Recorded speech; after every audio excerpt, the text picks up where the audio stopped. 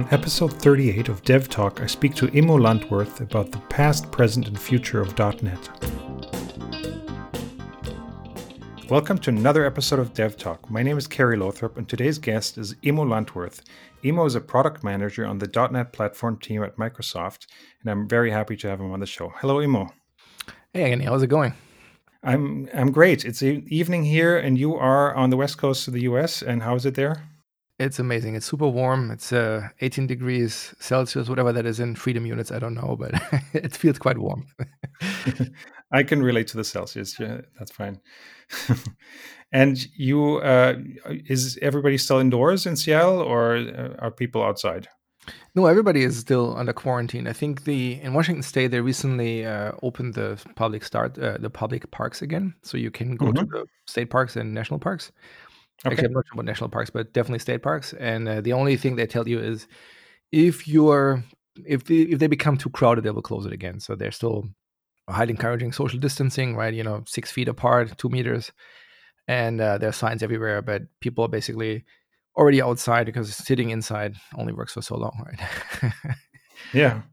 So I'm in Germany, which is your former home, or where you originally from? Yes, I'm originally from Germany. Yeah. Yeah, we're starting to open up here, and it's kind of a strange feeling. Everybody's a bit, cautious, or some people aren't, and you don't know who you encounter. Yesterday we went hiking, and then somebody approached our kid and then touched him to look at his T-shirt, and I was like, this is wrong.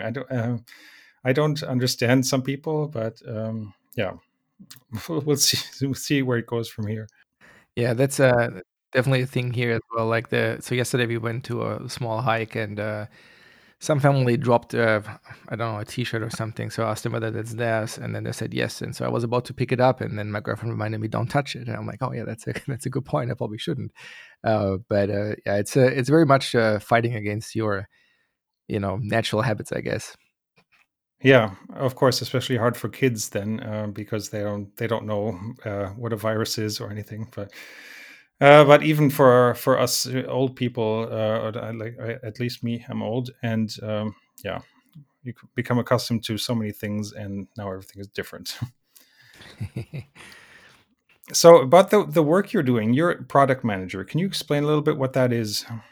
Yeah, so my job description is one of those weird ones because Microsoft basically came up with it. So my official title at Microsoft is program manager, but most people don't know what that actually is. We also have the title product manager, but at Microsoft world, that's somebody who does marketing most of the time. And as developers, you always look down on marketing, right? But marketing really means in this context, finding an audience and like defining the overall product strategy, right? Like which product offerings should we have, right?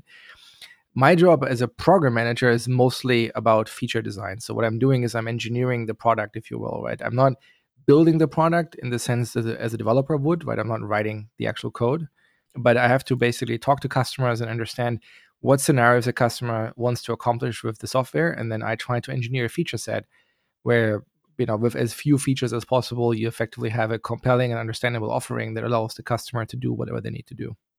And the product you're working on, or the program you're working on, is .NET itself. Yes, so I'm on the .NET platform team, so like we own the bottom part of the stack. I used to say core, but now core is very ambiguous, so I try to avoid the phrase core. But yeah, it's really what it is, like the platform core, right? So like my buddy Rich Lander, he is the PM on the runtime side. I'm the PM on the class library side. So I own the managed API surface, if you will, and he owns the runtime, right? The JIT, the GC, that sort of thing, right? And yeah, so that's basically what we do, right? We basically try to understand what customers do with the stack, and that's everybody who writes any sort of .NET code is basically a customer of ours. But even on our end, there's like different kinds of customers, right? There's the average Joe who just writes some code and has questions. And then there is the big partners, right? Let's say Unity or before we acquired them, Xamarin, who take different, they basically build a whole product offering around the platform itself. So that's a platform partner, right? Where we make sure that we have the right features at the platform layer that they can work, right? Whether that's rehosting the runtime or whether that's do we have a JIT that can emit the right architecture that you're targeting, or that sort of thing, right? Okay. But how much, before we dive into the tech, how much of your time do you spend with like customers, and how much time do you spend with the .NET team at Microsoft? That's a great question. So right now, I would say I will probably spend most of my time talking to customers. I mean, but it's also very seasonal, right? It kind of depends on where you are in the product cycle, right? Hmm. At Microsoft, we used to do these like 2-year, 3-year release cycles where you basically go dark for a very long period, and then yeah, you blog about it, but it's basically from a customer standpoint, nothing is happening for quite a while, and then we do the big reveal, right? And in that world, it was very, very much so that it was seasonal, right? You basically do a lot of upfront investment with customers, and then you spend a lot of your time with the engineering team building the product and then tuning from there. And every time there's a public preview of something, then yes, you shift again back to the customer. But basically, most of your time is on the engineering side. But now with open source and GitHub, we kind of have moved to an kind of real time engagement model with our customers, right? Because I don't really have to do this big reveal, right? We just earlier before the recording started, we talked about build, right? And the thing for .NET is, on the one hand side, it's kind of sad that when you go to build or some of our conferences, you are rarely surprised by what we have to announce, because everything is Hmm. happening in open source all the time. But on the other hand, it's very good because it means we can make sure that we can talk about solutions for much longer than we used to, right? We can find a way with the community to engage on the really important issues that are just very tactical in nature, like small things we should just do, so we just do them. And then there is a bunch of this like more like long yield kind of investment talk, right, where we think about how we evolve the platform, right? And that's especially for the layer I'm working on, as a platform person. You have to have patience, right? Like most of the Scrum stuff people talk about, where you talk about MVPs and giving people something fast, that is very hard at the platform layer, right? We really can't give people quickly, let's say, a JIT for a new architecture, right, or a new kind of GC, or a new experience. We have to really talk a little bit more about what they need before we can actually ship it, right? And so Hmm. that's one of those things where in my world now, I spend a great deal of time talking to customers on GitHub, and it's kind of like all the time now, right? It's not really the seasonal thing anymore, where it's like 3 months of requirements engineering and then 6 months of working with the engineering team. Now it's more like a little bit of customer talk, a little bit of engineering talk, right? It's you're very much at the steering wheel of a car, right? Where steering happens all the time, right? You don't really think of, oh, now it's time for steering, now it's time for acceleration, right? They all go hand in hand, right? Yeah. So I work in consulting, and we don't have our own products. We just develop products for customers, and a lot of that job is talking to the customers and seeing what they really need. And maybe it's the analogy is there is that you're doing the, yeah, well, I guess Scrum, or you're doing the agile development. You're just transferring that onto the platform, and it used to be more of a waterfall, right? Yeah, so waterfall is one of those things that has a lot of, I think, negative connotation with it. But Right. Yeah. I've gotten on record multiple times that I said, waterfall is actually a good methodology if you have a lot of Hmm. people, right? So if you build a space shuttle, or maybe the space shuttle is not the best analogy because it was not well done on the engineering side. But if you look at the Apollo program, right, that was very well executed, right? And that's kind of a typical waterfall program where what's the MVP of going to the moon, right? It's hard to break this down because the kind of engines you would have to build to go to the moon is very different from the kind of engines you would build to go to, let's say, the nearest Whole Foods, right? So you can't really Hmm. scale things up in that vicinity. And that's kind of how I feel many of the Microsoft things are also, right? If you build an operating system or a cloud, it's really hard to do MVPs in this world, right? You really have to think about the big problems for a long time and find solutions before you can do anything. And I think in this world, waterfall is actually really good, this methodology. And we still have a lot of problems that are in that space, right? So for example, one thing we have been talking about for years is a linker, right? And static linking in .NET is a fundamentally very difficult problem because the whole environment is very dynamic, and it's very hard to turn the crank on this and now give you a different set of tools that allow you to do static linking, because the entire ecosystem isn't really set up to think about things statically. And Hmm. so that takes a long time, and there's a lot of work that goes into that. And I think since .NET Core V1 we have talked about this, so it's like 4 years in the coming, and we still don't really have a released version of a linker that works in all scenarios. And then there's other things where it's like, yeah, I don't know, like there's some overload that somebody wants to add to some method on list of T, right? Like there really is no point in me writing a spec that is like 4 pages long, right? It's just one method overload, so let's just do it, right? And I feel like what we try to achieve with .NET is that we use the paradigm that makes sense for a given problem, right? Some problems are more long yield, so taking a step back, writing a spec, driving that from a more paper based approach makes sense. And then there's other approaches where it's like, yeah, let's just quickly come together, do a scrum or whatever you want to call this, right, and just do stuff, right? And that certainly has been a challenge because dev used to be on these long release cycles where everything was kind of waterfall-ish, right? Microsoft had this own, I forgot what the name was, but basically it's waterfall with milestones, if you will, right, where it's kind of iterative, but still kind of waterfallish.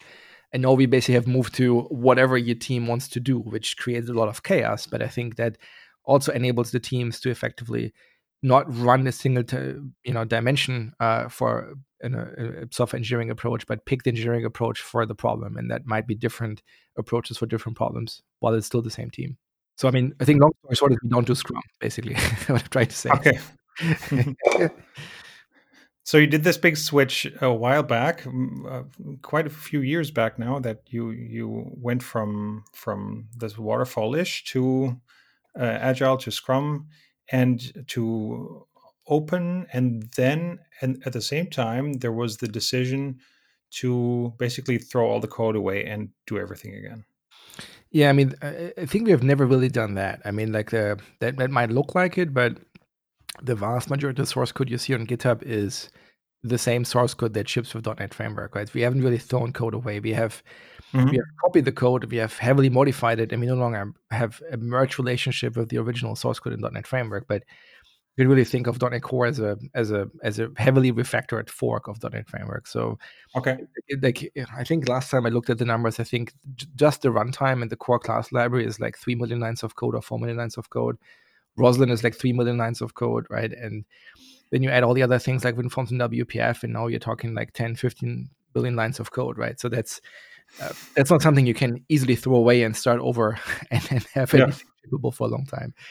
So we never did that, but like we have certainly, like, it certainly feels like a reset because if you work internally, let's say in the good old TFS days, right, where everything is centralized, that's a very different workflow from being on GitHub where you have no longer a single repository even, right? You have like, I think we have 200, 300 repos or something on GitHub, right? And that's a very different style of development, right? And then there's the whole openness to it, right? So before, people like me were the front man, if you will, of the show, right? I'm the one in videos. I'm the one that goes to conferences, or people like me, I should say, right? All the program managers, and that also doesn't really work with GitHub anymore, right? Now, basically, everybody who is a senior engineer and owns a feature is kind of also a community PM for his feature, right? Because they are on GitHub, they're answering questions from customers, they're talking to people that are submitting PRs, right? So on the one hand side, that's was quite a change for the team. But pretty much everybody on my team that I talk to says they cannot imagine now working on something closed source because it's such a rewarding environment where you're not just an engineer, you're also having direct exposure to customers. And I feel like that has also fundamentally shifted the way our engineers feel about the product. Before it was just a thing I work on. Now it's a thing I work on, but I actually see people using it and they're happy, or I can see when they're unhappy, right? And that's something that before was always the PMs coming back from the conference telling the engineering team that everybody's angry and we need to talk about this. And now you don't have to have these conversations anymore because people see it for themselves. Yeah. That's it's really interesting. I you took over Xamarin in 20, or not you, but Microsoft took over Xamarin in 2016, and they had a complete open source implementation of the .NET framework called Mono. Yep. And so this basically became part of Microsoft at that point. And you mentioned the linker. I think that's, for example, something they had been working on, and that was actually at a pretty good stage there. And how much of the what was once Mono has flowed into what your team is now, both technology wise and also like they were doing this open development long before you were doing that. Right. So I mean, that's basically the thing is that, um, even before we acquired Xamarin, we had a very tight relationship with them basically ever since we open source. I mean, even before that, we worked with them, but that was Hmm. much harder because we couldn't really work with them on deliverables because we couldn't give them anyone. But like since we open source, we worked with Xamarin very closely, and so they already started, submitting PRs for things that they wanted. And by and large, what ended up happening is, you look at Mono today. I don't have the exact numbers, but based on what I've heard from the Mono team, it's basically a third of Mono is the parts of the .NET Framework code base. A third of it is the .NET Core code base that they already started to suck in as soon as we open sourced. And then there's still a third that is their own. And so by the time we acquired them, that already was the case, right? So there was already a lot of overlap between what we had and what they had. So it Hmm. doesn't feel like a massive, change after the acquisition. In fact, the acquisition for most people on the team just felt like, oh my God, I thought we already did this years ago, kind of thing. And that really hasn't changed much. But I think it's interesting, as you mentioned, like that because we weren't open source, right? They kind of had to start from scratch, right? They couldn't just take anything that we had and build on top of it. And so basically, they had to re-implement literally everything, right? They have their own GC, their own JIT, their own everything, and um, that is a very hard problem to reconcile, right? Because once you diverge, people depend on the diverged behavior, and then it's hard to go back, right? So one thing they Hmm. did, for example, was iOS is a very different platform from Windows or Android because you can't JIT. So they had to build a linker that basically generates all the code in the lab and then ship that, and that's the iOS runtime. And Microsoft has done something similar. We have UWP, right? And our UWP, version, pretty much version 1 solution was we just run on .NET Framework, and then the version 2 solution was no, it's an actual platform that actually is custom, and there's an actual AOT solution. And this is very different from what they have. And the one we had was very specific to Windows. It was very specific to WinRT, and we basically decided to discontinue it in favor of reinvesting in what Mono has and making that a bigger story. And so basically, when you look at the AOT story, it's basically Mono, versus on the JIT story, it's basically Core CLR, which is basically what we have.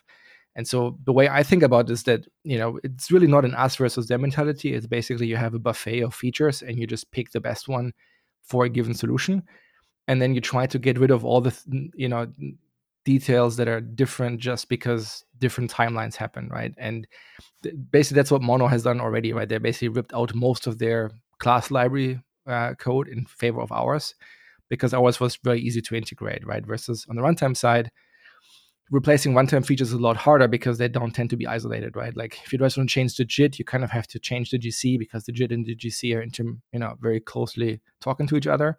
So that's Hmm. very hard for them. But like there's an idea that we basically converts the runtimes more aggressively over the next years, basically. But it will take time. Yeah, so now .NET 5 is coming up, and I think it's also uh, things are coming together again. So .NET Core and also Mono are becoming this .NET 5, or how do they relate to each other in terms of .NET 5? Yeah, think of .NET. I mean, I guess the one way to think about this is that Mono is kind of like a not a very well defined term because Mono Hmm. can either mean the .NET framework reimplementation cross-platform, right? Or Mono can mean the Mono source tree, right? So, for example, when you talk about Xamarin uses the Mono source tree, but they basically have their own, preprocessor symbols. So when they build the Xamarin stack, they don't take all of Mono, right? They take some part of Mono that is, makes sense to run on a device, and then there's Hmm. some code that is unique to Xamarin, right? So when you talk about Mono, most of the time people refer to Mono as the source tree, right? Not as the product, Okay. which is the .NET Framework equivalent, right? So if you think of Mono as the .NET Framework equivalent for Linux, then I would say that is still in use, of course, in the same way the .NET Framework is still in use, but that's not something that we particularly care about, right? Like that's something that we still evolve, of course, but in the same way the .NET Framework investment has kind of slowed down, the .NET Framework on Linux, aka Mono, is also slowing down in that dimension, right? But the source tree as a whole is under active development because there's many other things that are done with it, right? There's Unity. Unity is basically similar to Xamarin, an own build out of the Mono source tree plus their own stuff on top. and then Xamarin Hmm. is basically another example. And so that's when we say mono is super actively developed, that's what we really mean, right? That whole code base is something that we of course care about. And I feel like in the long run, that code base and the .NET Core code base will converge much, much, much more. In which case, there really isn't a difference between the mono source tree and the .NET Core source tree. At some point, it's just the same thing. It's just the .NET Core open source world, and that's also why we kind of removed the branding core now. We basically try to talk about .NET 5, .NET 6 as .NET, right? The entire product, effectively, rather than unique slices to the product, if that makes sense. Yeah. Well, I think .NET Core was first called .NET Core 5. It's kind of confusing, but before the first release, is that true? Yeah. So they, so they, if you step back, right, like the whole effort started pretty much in the Windows 8 timeframe, right? And there were a few requirements that were becoming clear. One of them was on the one hand side, there was Windows. Windows wanted this, new device experience. That was when Windows Phone was still relevant, and Mhm. they had their own tablets, and they wanted effectively similar to iOS, I guess, a version of the operating system that was more optimized for smaller devices, but also heavily optimized for touch, right? So that was one pressure. The other pressure we had was on the server side. So the ASP.NET team knew that IIS and ASP.NET in form of system.web on .NET Framework wasn't the right choice in the long run, right? There were already like things on the horizon like containers and Linux and cloud-based stuff that ASP.NET as it wasn't good enough for, right? And so that's why we called it 5, because it was the logical successor of .NET Framework, which was at the time also 4.x, right? I think it was 4.5 at the time, and Yeah. so that's where the 5 came from, right? But then, as the requirements, kind of crystallize more and more, it becomes very quickly clear that you can't just take .NET Framework and treat it as .NET Framework with all the backwards compatibility guarantees that comes with. It needs to be a different kind of product. It needs to be basically a different offering that you have to do. Basically, you have to port your apps to, right? Because there will be breaking changes. There will be things that we can't make work, and that Yeah. happened both on the Windows side as well as on the course on the ASP.NET side. And at the time, I remember this vividly. There was a meeting at some point where we talked about how we call this thing that we use for Windows. And the way we designed the Windows side was, well, this is a lean version of .NET Framework, right? That we considered the core, right? Like this is the smallest thing we can think of that still is valuable. And so that's how the name .NET Core came to be. But there was a very small meeting. I was in there with like 4 other people. We were all very junior people, by the way. Like I think the highest ranking person was a principal at the time, but there was no VP, right? There was just us sitting in a room deciding what this small engineering artifact should be called, right? And then later Hmm. on, when we actually talked about .NET Core as the product that we ship for cross-platform and open source, I don't know who, but somebody up the chain made the decision to reuse that name for that. And so basically at the time, core meant what engineer thinks of core. But then, of course, when more people get involved, the marketing gets involved. Sometimes names go interesting places. And so that's how we ended up with this weird thing that we have with .NET Core. And that's also why it was originally called 5, because it was supposed to be the successor, but then when it was clear it was a reset, they just called it .NET Core 1.0, right? And that was the same time frame when ASP.NET thought about their stuff, right? They had this thing called DNX and many other things that were prototypes, basically, that was all about taking parts of .NET Framework and run them basically outside of it, right? And that's basically what became .NET Core V1, basically. Yeah, but I guess when .NET Core 1.0 was released, .NET, it wasn't ready yet to be a full successor. You couldn't tell your customers, "Oh, don't worry, you'll have some effort, but please port to .NET Core," because nothing, a lot of the things weren't there yet. But Right. now with when .NET Core 3 is there, and it's starting to look like now it's ready to tell basically most of your customers it's safe to switch now. Right. I mean, like that goes back to strategy, right? So the Windows folks had a different kind of strategy in mind that we now have in mind, I guess. So the Windows folks basically treated this thing as a reset, right? They deliberately said, in order to run UWP apps, you have to redesign your app. You have to reimagine your app, I think was the phrase they Yeah. used. And I guess on the one hand side, this makes sense because when you took it, when Microsoft has tried this before, right? If you look back, we had this thing called Windows XP Tablet Edition, right? Which was a build of Windows XP that you could operate with a stylus. And Yeah. I we all remember. know that it didn't stick for some reason, right? And I think part of the reason Hmm. why it didn't stick was it's not the experience you really want when you have a touch-based device, right? And then I think the thing that really changed the mainstream perception of touch devices was the first iPhone.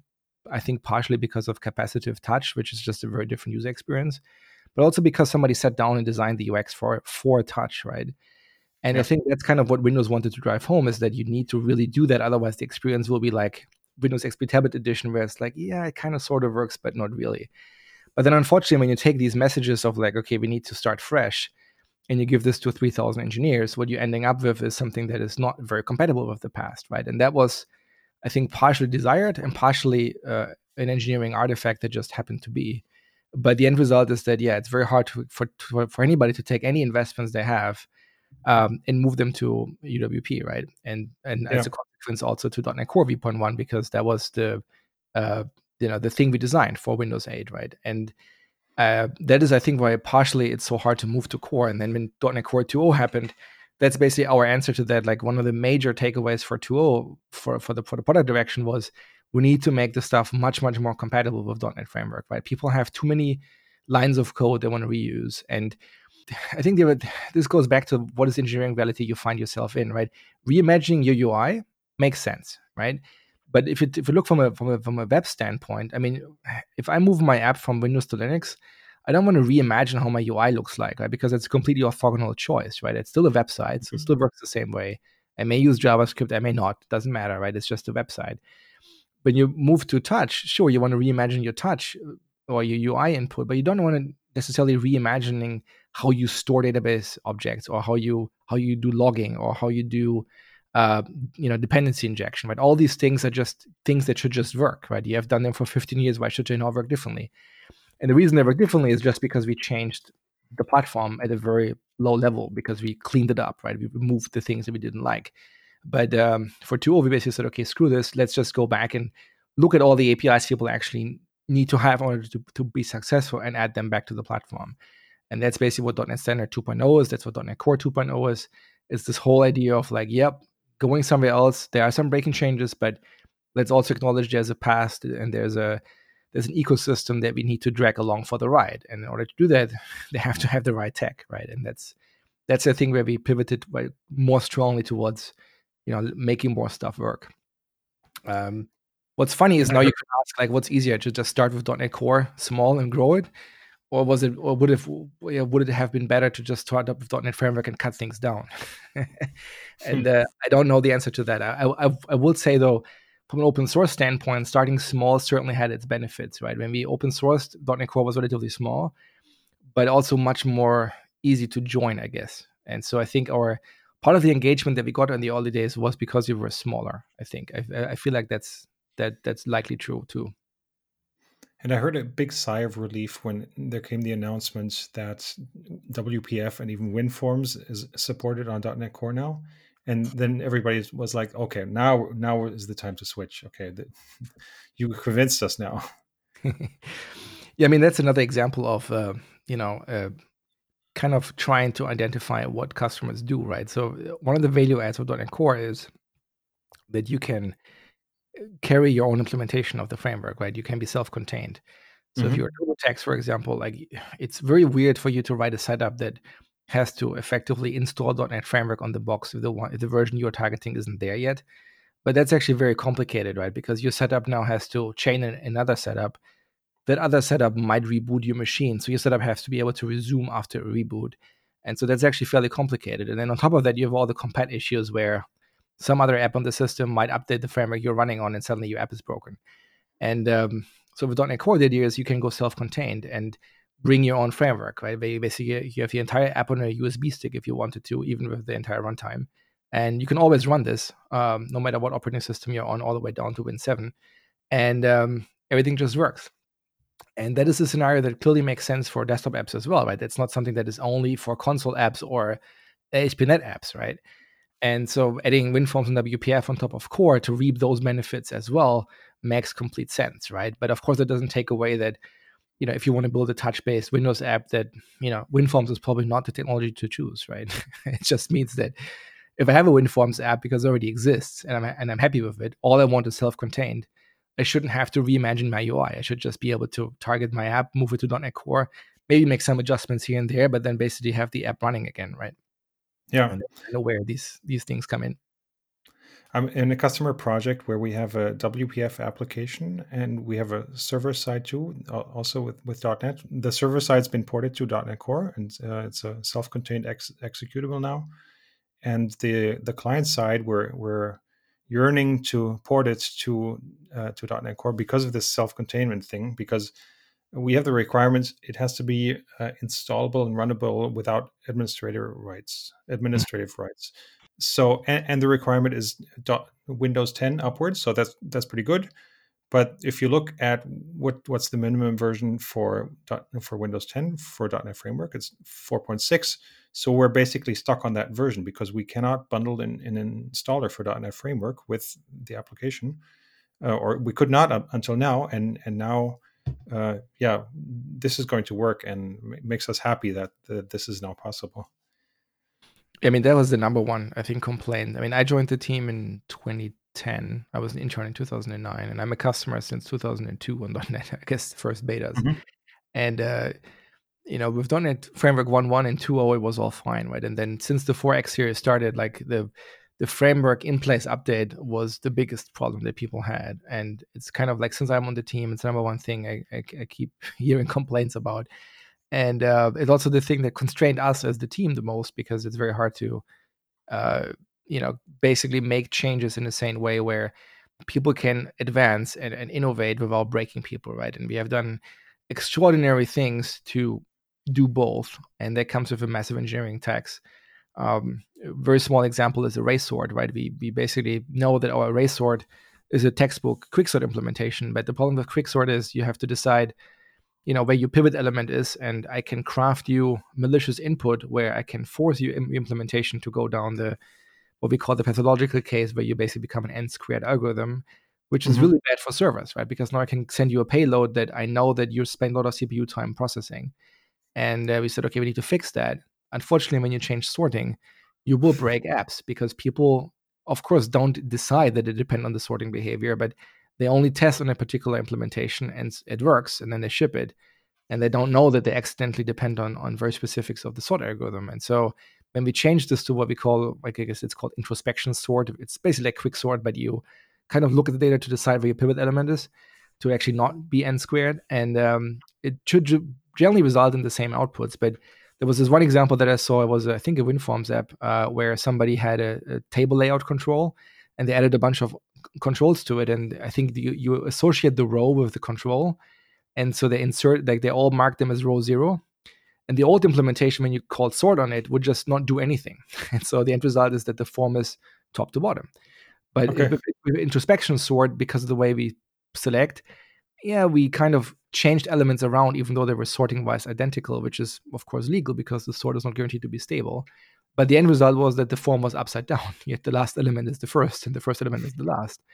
And so, of course, people weren't very happy with that. And so it's an example where you can try to do the right thing on the engineering side, but then every time you make a change, you basically have to write code along the lines of, if application was compiled for the older version, here's the old behavior. Otherwise, here's the new behavior, right? And that gets very complicated. And of course, that also means that your code gets more bloated over time. And so that was one of the reasons why we said, okay, we really need to find a way how we can give app authors more control in what version of the framework they're using. And basically with .NET Core, I think we kind of have squared the circle almost, because we basically give people two options. We give people the centralized option with a centralized framework, but we also allow you to install any version you want side by side. So that's different from .NET Framework, where we decide what you can install side by side. And then we also give you the option to say, screw this, I just carry my own implementation. And if I wanted to even run a linker over it and remove the stuff I don't need, and then you have very compact apps. And I think that's a really nice model. They have both pros and cons, of course, and there's no one size fits all, because one of the downsides with not having centralized deployments is, how do you patch, right? How do you update the framework without breaking applications? If you are self-contained, then we can't do that. But I think the idea for self-contained is, generally speaking, that you should only use self-contained when you control the app deployment, right? If you are, for example, using an app store, or you're using any sort of auto updater that you wrote yourself, where you basically can push updates to your own server and then the client pulls it automatically, right? Then you're effectively owning servicing for the framework at that point. And with centralized deployments, you can just say, yeah, I'm like a .NET Framework app. I just require .NET, Core 2.1 or whatever. And then as long as you have that, I'm happy. And there's some auto roll forward policy that we have, where we generally speaking will allow you to roll forward across minor versions. So if you're, let's say, built for 2.0, but the only thing we find is 2.1, we will roll forward to 2.1. But if you install 2.0 side by side, then we will bind to the 2.0 version. So you can effectively say, yeah, if roll forward breaks any of my apps, I just install the matching version of the framework, and that will generally fix those issues. There are so many different, .NET is being used in so many different places. There are so many different domains. We have customers. They're always online, cloud first, everything, and then we have customers where the project I was just talking about. We know they don't have any internet access. This is being used in manufacturing, and this is just great to have this complete control over that. I think it's great that you have these choices, and you've found ways to make everyone happy and make .NET a good solution for almost all problems. Yeah, what's funny is that the early days of .NET was an exe you had to install, right? There was just we call it the redist, right? We just had the redistributable that you would download and install.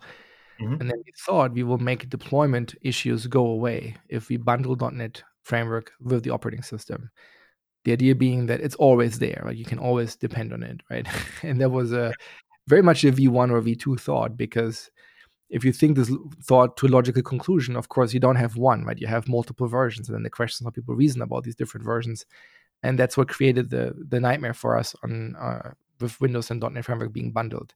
Because updating now .NET Framework meant you have to go through Windows updates, which, as we all know, is all great when stuff works, but it's really bad when stuff doesn't work. And Windows itself, updating it is not super hard, I guess, because you have a C ABI and you can reason about inputs and outputs. And Windows has this shim mechanism where they can effectively have a compat shim that sits between the app and the operating system and can effectively change what the app is asking, and also can change what the operating system returns. And so in this way, if you have a compat issue, you can effectively insert a custom shim for, let's say, TurboTax to make stuff work. That doesn't really work for an object-oriented framework, right? Writing shims for this is virtually impossible. So we don't have them, which now means, yeah, if we ship an update to .NET Framework, well, how do you know that you didn't break somebody, right? And the answer is we're just really careful not to touch it, right? But that is in the long run not a winning proposition, right? So sometimes it's funny when you look back in history and people had good intentions, but then the design choices they made turned out to make things worse, not better, right? And that's I like to think we learned from this, and I think .NET Core has made some massive improvements, but we also changed so many other things that I'm also pretty sure that we made other mistakes. So, and that's why it's always interesting to work in this space, because it never gets boring. Right? There's new problems, there's new spins, and it's just a fun place to be. I bet. So, what are you working on next? So, I know .NET 5 is on the horizon. Then the RTM version will be 6. And where is this path leading us to? Yeah, I mean, I think from our point of view, I think the projection that we set out a few years ago is still up to date. We are basically trying to be a .NET, be a developer platform that you can use to build any kind of app, right? And today we already have offerings, for mobile. We have offerings for desktop. We have offerings for web and cloud in general. And basically, most of our investment right now is to make that smoother, right? To basically remove the number of differences that these different models have and make that easier to share code. And then, of course, performance, right? We have always optimized perf, but that's kind of the main theme, I guess, for 5.0. And then for 6.0, I mean, it's hard to say, right? It's hard to look in the future, but if you look back, if you look at .NET Framework, the major vision hasn't changed, right? When .NET Framework started, they gave you two programming models, right? WinForms and WebForms, and the idea was to have a similar programming model on both sides to make it easy for you to write web apps and desktop apps. And I guess that's still true today, right? We try to make it easier for you to write whatever app you need to write.